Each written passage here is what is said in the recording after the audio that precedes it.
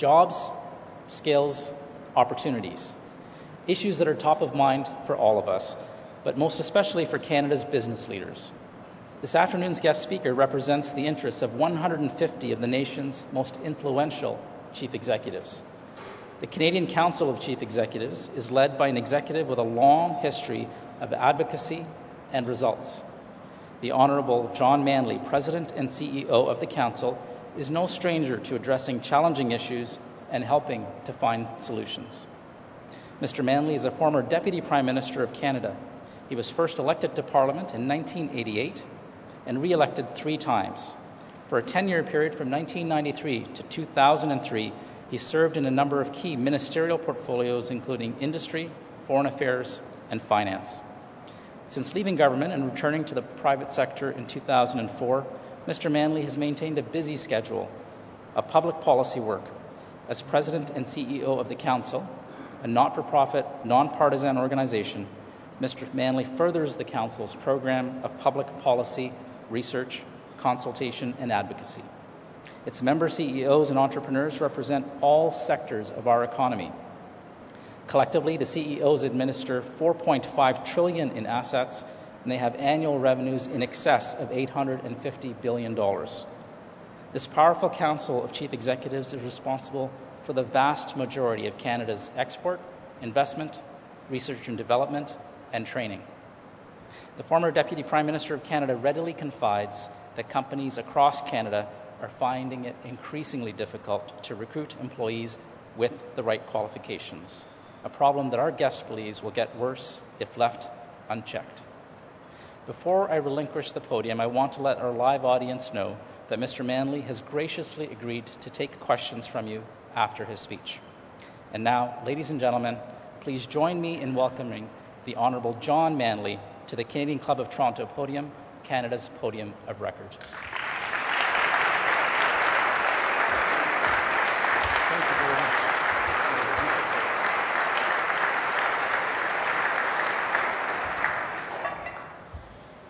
Well, thank you very much, Gord. I'm delighted to be back at the Canadian Club. It's been a couple of years. It's been so many years that the last time I was here, we all sat in that big long table at the front in a row.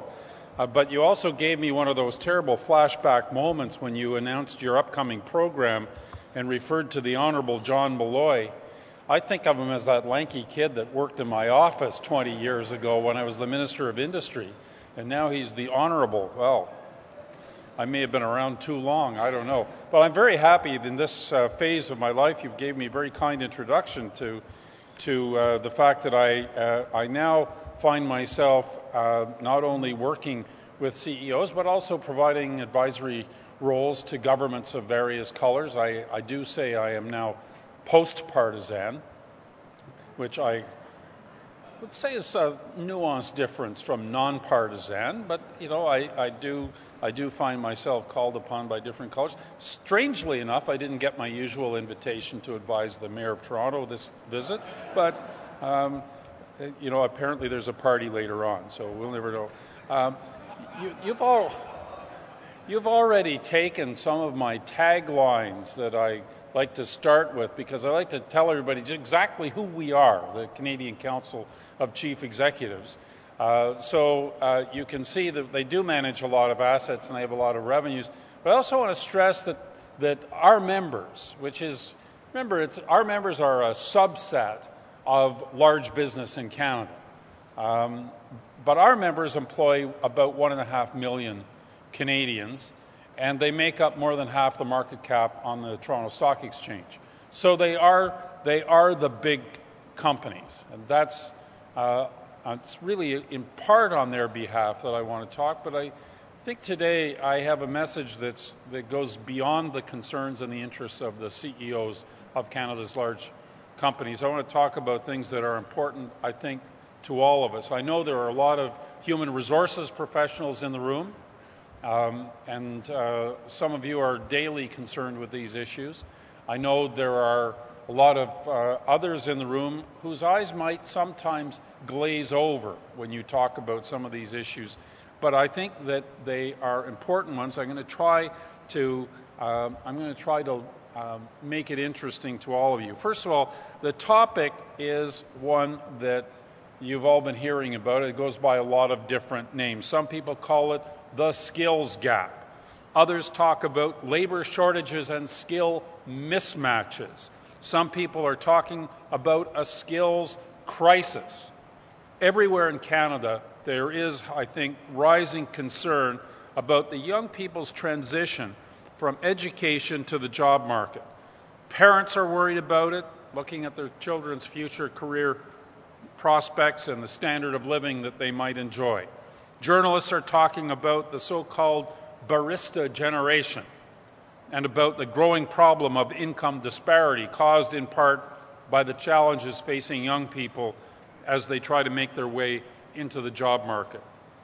These are all legitimate, important concerns. But before we start to identify solutions to our labor market and skills shortages, we need to develop a much clearer understanding of the source and nature of the problem. In my view, there is, in fact, a looming crisis, but it's probably not exactly the one that most people think it is. So for the next 20 minutes or so, I'd like to try to explain what I think is the most serious skills problem facing Canada. And when I say that, I'm not just talking about the needs of the business community, but these are, in fact, quite significant. When you get right down to it, what's really at stake here, is whether our country is adequately preparing its citizens to succeed in a world that is increasingly driven by information, knowledge, and innovation, and in an age of unprecedented economic, social, and technological change. Now, let me start by telling you about some of the work that we are doing at the Canadian Council of Chief Executives. Over the last few months, we've been meeting with a wide range of educators, policy advisors, consultants, senior government officials, and consulting with them to find out what they're saying about these issues. What are their perspectives on the skills issue? Many have also encouraged us as a business organization to get more involved, to play a more active and constructive role in helping to shape an education and skills strategy that will position Canadians for the new economy. In response, what we're doing today is launching an initiative that will help to drive much of our policy work over the next 2 or 3 years. We're calling it Taking Action for Canadian Jobs and Skills for the 21st Century. Now, as part of this initiative, we plan to publish a series of papers and reports that will examine different facets of the skills challenges facing Canada and the contributions that are made by each of the major players in the education and skills training system. That includes primary and secondary school systems, colleges, universities, polytechnic institutions, apprenticeships, and employer-sponsored workplace training. Today we're distributing copies of the first of these papers, which I think you'll find it at your place at the table.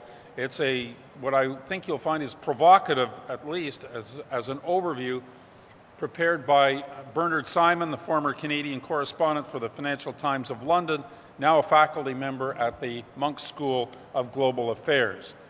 Bernard's paper is subtitled "So Much Noise, So Little Action," which I think accurately conveys the frustration that many people feel now about the skills debate in this country. Also today, I'm going to share with you some preliminary results from a just completed survey of 100 large Canadian employers representing about 2/3 of our member companies.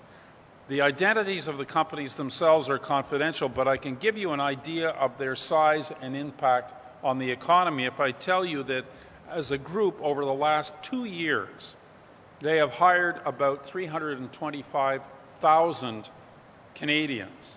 Over the next 5 years, and including their affiliated companies, they expect to fill more than 700,000 job vacancies. So it's kind of meaningful. The first question we asked them was whether and to what extent skills shortages are currently a problem in their view.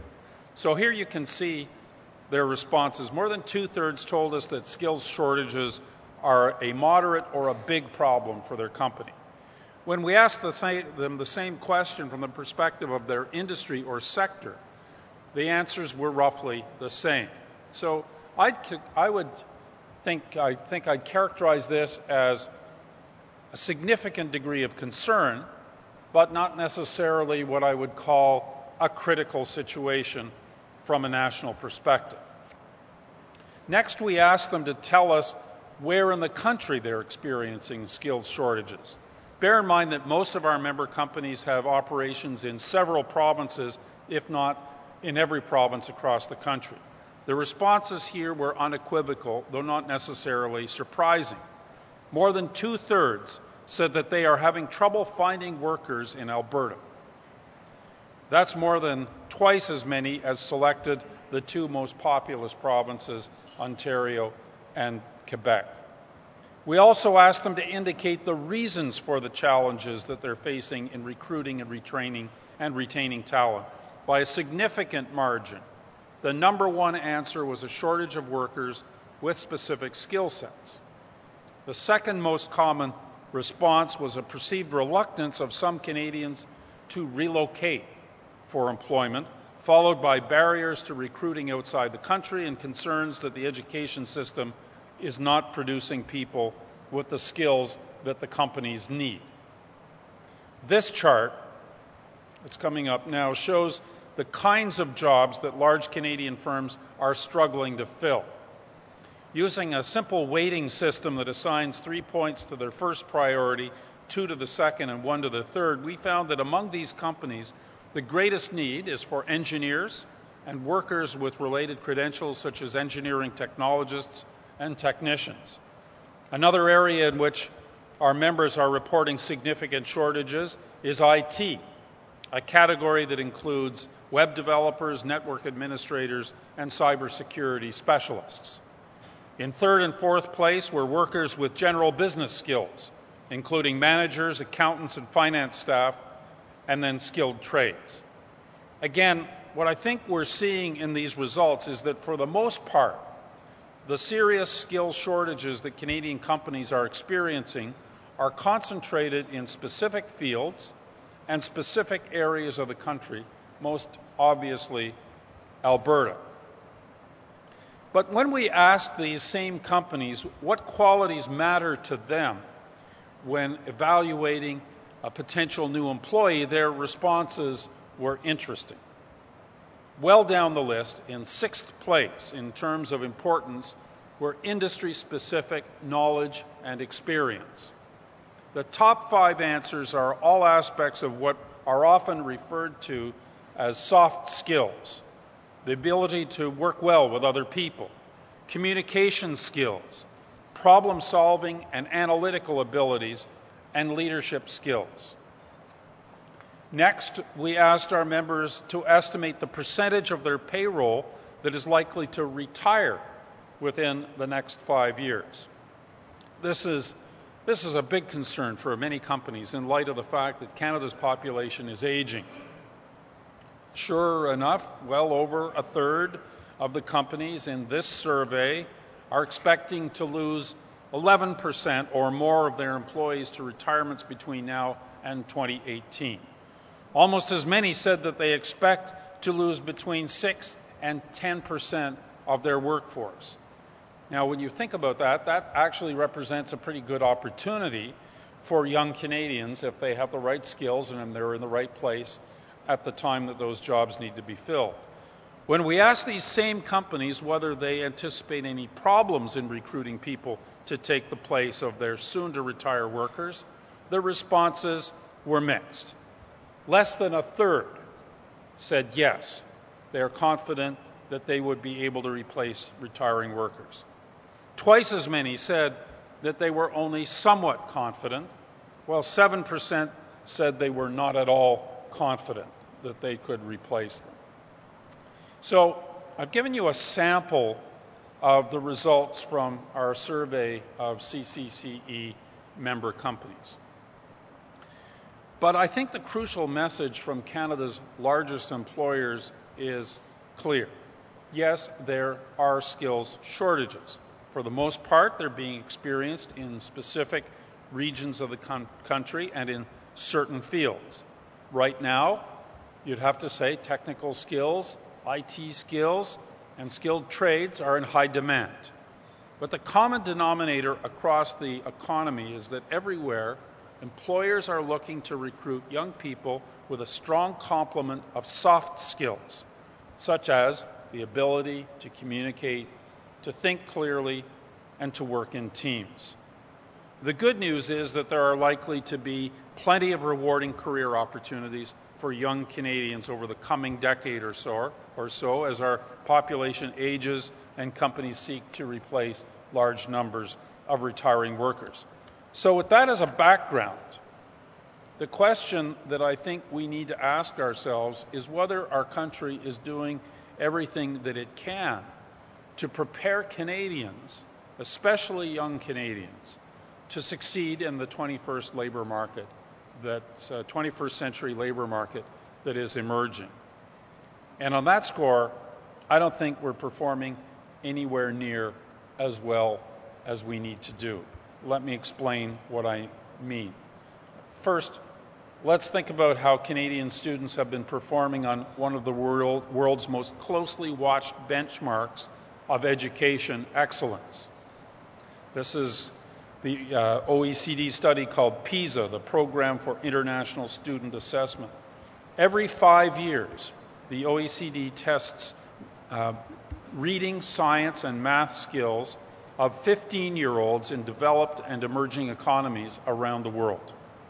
In the most recent round of tests in 2009, Canada didn't do too badly.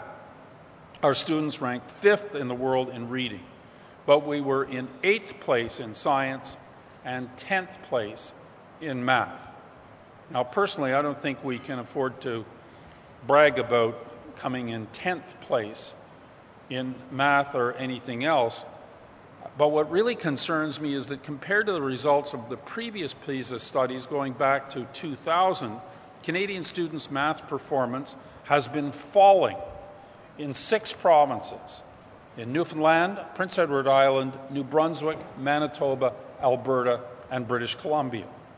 The results of the latest PISA study, based on testing in 2012, will be released next Tuesday, December 3rd.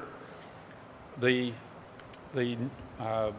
buzz on the street about that is that Canada's performance will slip further when those results come out. Now let's look next at another really massive international study, this one called PIAC, the Program for International Assessment of Adult Competencies. Unlike PISA, which measures the skills and knowledge of 15-year-olds, PIAC focuses on adults ranging from age 16 to 65.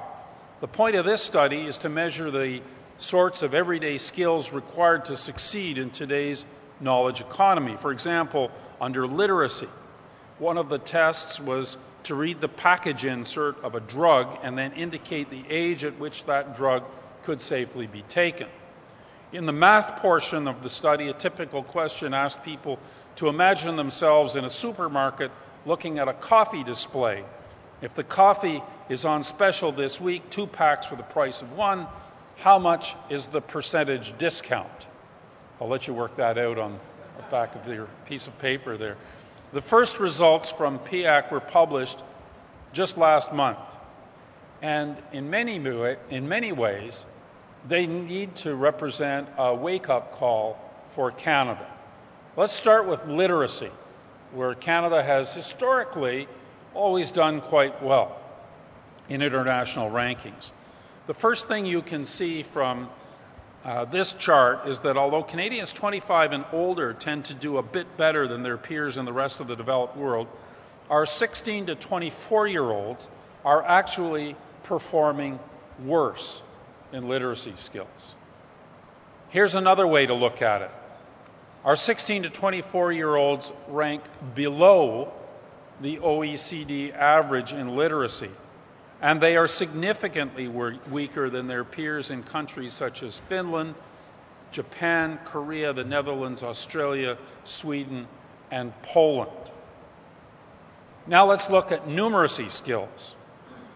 Here, Canada ranks below the OECD average across the board and in every adult age group. Looking again at just the 16 to 24-year-old age group, the top-ranked countries in basic math skills include Finland, the Netherlands, Korea, Japan, Sweden, Germany, and Denmark. When I look at these results, the question that I ask myself is why, given the supposed excellence of our public education system, why is Canada performing below average in comparison with many of the world's other advanced economies? Yes, we're doing better than the United States. But the United States is wrestling with deeply rooted problems of poverty, inequality, and underfunding. But Canadian governments invest heavily in education. And historically, we've taken pride in the quality of our public education system. Surely Canadians have a right to expect something better than below average, looking at the OECD. For those of us who want to see how Canadians stack up internationally, the PIAAC results are a treasure trove of all kinds of information.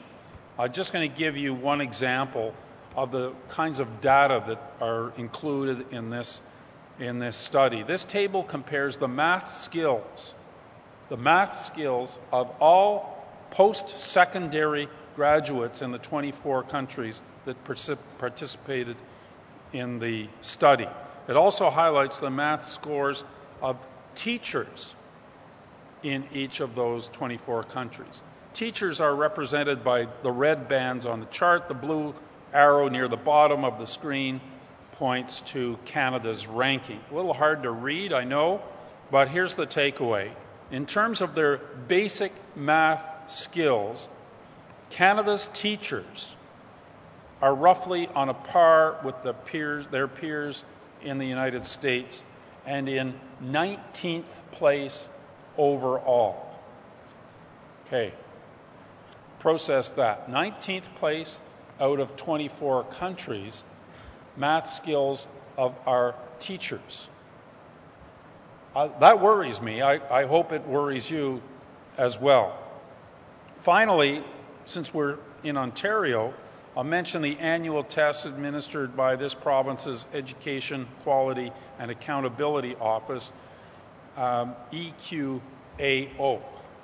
The most recent EQAO results came out in August. They showed that while Ontario elementary students' literacy skills have been improving, their math scores have been declining steadily, getting worse in each of the past 5 years. To quote directly from the report, elementary school math programs are losing ground in the effort to help students achieve and maintain math success, particularly in grades 4 to 6. In highlighting these poor results, I'm not really trying to pick on the teachers, nor am I attempting to blame the education system for the wide range of labor market challenges facing Canada. In fact, we're at the beginning of our work, and we're identifying what some of the problems are. I think we've got to drill into those and understand what the causes of the problems are, and then we've got to start to identify some solutions. A lot of the skills people need to succeed in the workplace are being developed on the job, and through employer-sponsored training, and I would be the first to acknowledge that Canada's employers need to do more to help develop the skills of their workers. Some companies are investing heavily in this area. Many others don't do as much as they could.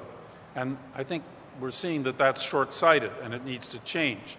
But I want to be clear on this point. Employers and industries do have a responsibility to step up when it comes to developing company and industry-specific skills and knowledge. But as a Canadian, what really troubles me is the growing body of evidence that shows Canada is falling behind when it comes to equipping its citizens with the broad knowledge and cross-cutting skills that are required to succeed in life and in an increasingly competitive global economy. So I think it's time for us all to have a very honest conversation about what's working and what isn't working. It's time to stop congratulating ourselves on the quality of our primary, secondary, and post-secondary education systems and face up to the fact that our performance in international rankings is getting worse, not better. That's the measure. What are the outcomes? And how do we compare? As Canadians, we should not aspire to be average. Or worse, we should not aspire to be below average. I don't think we should even aspire to be above average. I think we need to aspire to be at the top. There's a very interesting study that was done for one of my former colleagues. He was the science advisor to the President of the United States. Discovered that very similar results to these 20 years ago. Discovered that Americans weren't too concerned about those results. But on that analysis, on math skills, Korea was number 1 and Taiwan was number 2. Before the results were widely known, Taiwan was revamping its math training programs because they were shocked that they had come second to Korea. The only thing we really aspire to get the gold medal in is hockey. How about if we have two things, hockey and math skills, and see if we can build a greater country? So the paper that we're distributing today, if you flip through it, you'll see that Bernard Simon asks a number of contentious and pointed questions about Canada's education and skills training systems. Some of these are the questions that we're going to continue working on. How can we encourage closer collaboration between business and educational institutions? How can teachers' performance be measured and improved? How can we foster a culture that places as much value on an apprenticeship or a technical certificate as on a university degree? How can businesses be encouraged to provide more long-term training for their employees? How can Canada generate more useful labor market information that enables students, workers, and employers to make smarter decisions about their own training and their own lives? As Bernard points out, the answers to these questions are anything but clear-cut. In many areas, the solutions will not be easy to implement. But we need to come to terms with a range of very real problems that I believe threaten Canada's place in the world and the quality of life that our citizens enjoy and have a right to expect. In launching our initiative, the Canadian Council of Chief Executives is committed to spearheading a business response to what is fundamentally a national crisis, a crisis that isn't just about finding workers with certain skills to fill today's job vacancies, but about Canada's declining performance overall in international measurements of the skills our citizens need to enjoy rewarding and fulfilling lives.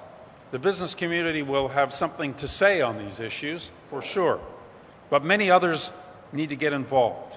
Together, we need to tap the energy and ingenuity of all Canadians to find solutions. And having found solutions, we need the commitment and the desire to take action. Thank you very much.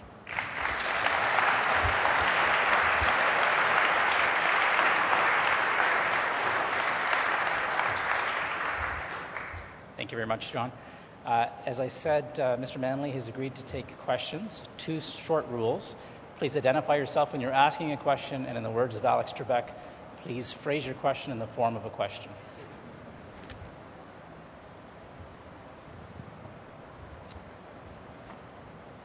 But House of Commons rules apply. That is, this is question period, not answer period.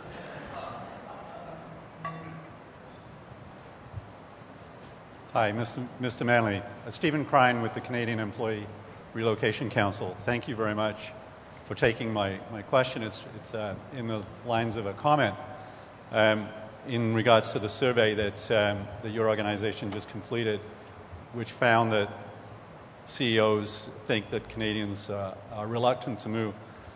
We recently conducted a survey of Canadians with Ipsos Public Research, which found that only 2 in 10 Canadians were likely to move for employment purposes, and that was with a raise in pay and all of their relocation expenses covered. So I was very pleased to see that result in your survey, and hopefully we can find ways in which we can address some of those problems. Thank you.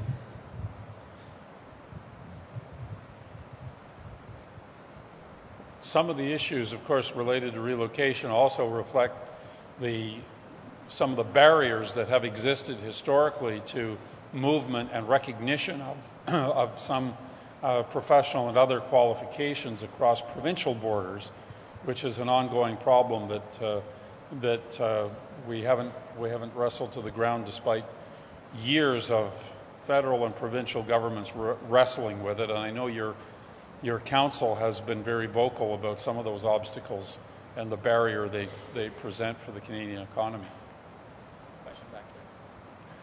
Thank you for your presentation. My name is Michael Charles. I'm a diversity consultant, and I also focus on organizational development, so I was a very keen listener to some of your comments.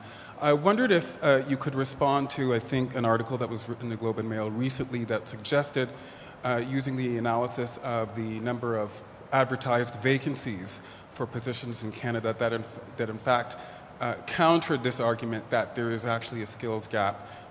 To what extent did that factor into your analysis, or do you discount it? And then secondly, on the issue of the executive survey, is that available online? I don't know if I heard you correctly while you were giving your presentation. Thank you. First of all, what I would say is our analysis is not actually inconsistent with that report. In other words, what we found is where there are shortages, they tend to be fairly local and very specific. So we haven't accepted some of the more shrill statements that there is a skills crisis in Canada. There's not a skills crisis in Canada in the sense that that's meant. Yes, we could use more plumbers and pipe fitters and electricians in the oil sands, and that's creating shortages in other parts of the country. In certain construction areas, there are shortages, but this is not a national shortage that, and therefore somewhat consistent with the published data with respect to job vacancies.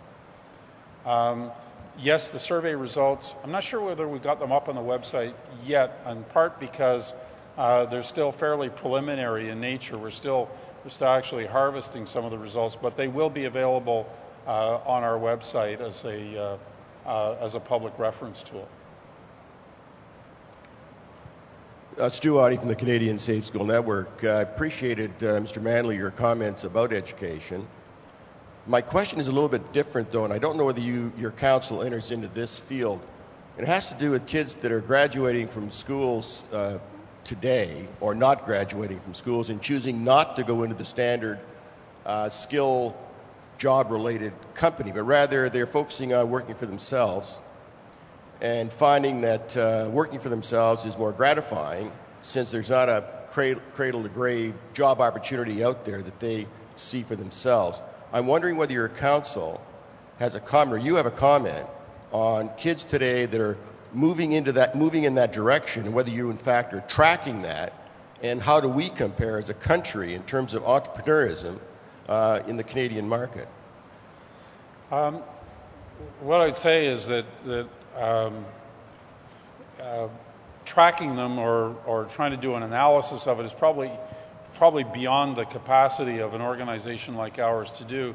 What we are trying to do is identify some of the young entrepreneurs that have begun developing companies that have high growth potential, and actually including them with our senior and experienced CEOs in part, that's a very valuable two-way exchange. For the young people, it's a chance to actually talk to some people who have built large businesses, and many of which started as small businesses but have been entrepreneurial as well, and to network with people who have experience. And also for our CEOs, it's an opportunity for them to get to be exposed to a different generation of entrepreneurs. So we are on that beat.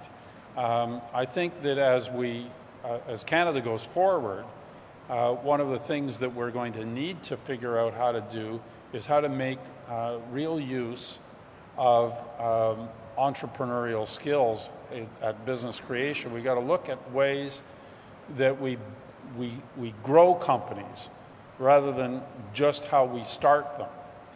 I've been on this beat now for a lot of years, I guess, as industry minister and in other roles. And actually, we're not bad at starting companies. We start a lot of companies in Canada, some of them by young people and some of them by older people. But we start a lot of companies. What we haven't been very good at is taking them up the growth curve consistently and maintaining their growth. And when you look at the numbers, whatever outcome you would like to measure, whether it's exports, whether it's R&D performed, whether it's corporate philanthropy, whether it's people hired and retained, whether it's wage levels, in every category, the larger firms are going to contribute more than smaller firms. So our problem is not how do we start more small firms, it's how do we take small firms and enable them to grow. So I'm hoping that we can find a few keys to unlock that particular door as well. We have time for one last question right over here. Thank you, Mr. Manley. Excellent presentation. And especially, I think, what you've just said at the last remarks with regard to growing the companies. My name is Ken Field at Greenfield Specialty Alcohols. And I know you've spent a considerable amount of time thinking about this. And therefore, my question is, not to put you on the spot, but if you could prioritize for us the 2 or 3 things that you think would be the most important things for us to do in order to correct the situation that you've mentioned here, I think we'd all like to hear that. Thank you. Well, I think that we, as I urged in my remarks, Ken, I think that we have an urgent need for a serious conversation about how we make our current vast structure of training and education more responsive to the needs of the job market that's emerging, and measure those outcomes. I think what we've got with PIAC and the other surveys that I showed you is an indication that in some measure the outcomes are just not good enough. I don't know why, quite frankly. I don't know why those results are as they are. I think we need to understand what that is. And I don't know what the solutions are. But I suspect that they lie in the area of creating greater flexibility at the post-secondary level, and I think they probably lie as well in understanding how a new generation of young people learns. Different factors, different forces in their educational lives. I think that we know that results are in math skills, for example, are somewhat better where teachers have math training. Believe it or not, at least in K to 12, we don't require for many of those years, we don't require math teachers to actually be trained in mathematics. Makes it a little bit challenging for them. May account for some of those results. So I think what I'm saying is we really need to drill into these numbers and understand what it is. We need to be expecting that at the later stage of education, that results do occur that find young people actually being placed in jobs that they want. I think we need to get at the core of why we're training a lot of people for jobs that don't exist. Ontario has reacted to this in the last year by capping the number of students that are going into Bachelor of Education programs. I mean, if you know anything about BEds, it's hard to get into that program. You have to be really smart with good marks to get in. And we were producing Canada-wide something like 3.5 times as many BEd graduates per year as there were job vacancies. Well, does that make any sense? Ontario's moved to cap that. I think that's the right approach. So I think I'm not giving you your 1, 2, 3 list of priorities that you asked for, but I think there is a minefield here of opportunities of things for us to dig into and to understand. Everything from the cultural issues around why Canadian students tend not to choose apprenticeship or trade skills in order to do other things that, by all accounts, are more difficult sources of employment and don't pay as generously either. I think we've got a lot of understanding to do before we can dictate the solutions. Thank you. Mr. Manley, I'd like to call upon Jen Sloan, President-elect of the club, to say a few words. Thanks, and good afternoon, everyone. If you were to take a look at my resume, I don't know why you would, but if you were, you'd see a chunk of it and you'd say, wow, this woman moved around a lot. And that's because I worked for a guy who couldn't keep a job, because he went from Minister of Industry to Minister of Foreign Affairs to Minister of Finance to the Deputy Prime Minister. And so, of course, I'm talking about John Manley, who I had the great pleasure of working for several years, and why it's a joy for me to thank him today on behalf of the club and behalf of you. So, John, thank you for your keen insights about the issues that are of concern to the Council's membership, knowing that they resonate with all of us. And while Canada enjoys the distinction of having one of the most educated and highly qualified workforces in the world, our human capital advantage is slipping.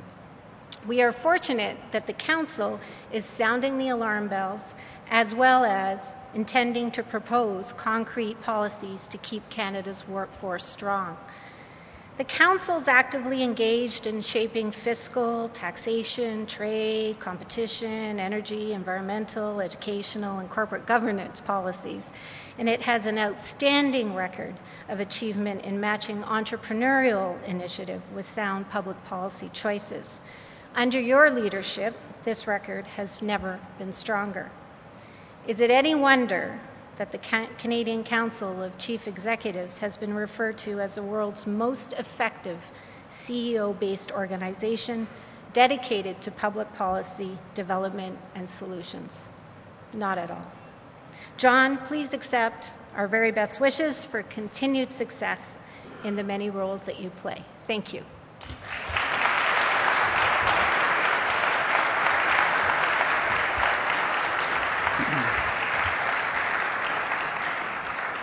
I'd like to echo Jen's comments and thank John once again for joining us today. When I get home this evening, right after hockey practice, I'll be sure to administer a math test to my 9-year-old son. Once again, I'd like to thank our sponsors, McCarthy Tétrault and Aon, for making today's event possible. And before adjourning today's event, I'd like to point out that each of you will have an event survey card at your tables. Please do fill out the event survey card, as we value your feedback as we strive to make each and every event better. Finally, this concludes our television programming, which we broadcast on Rogers TV in the days to come. We're grateful to Rogers TV for their continued promotion of Canadian Club events. To learn more about the club and to learn more about our events, please visit our website at canadianclub.org. Thank you for joining us. This meeting is now adjourned.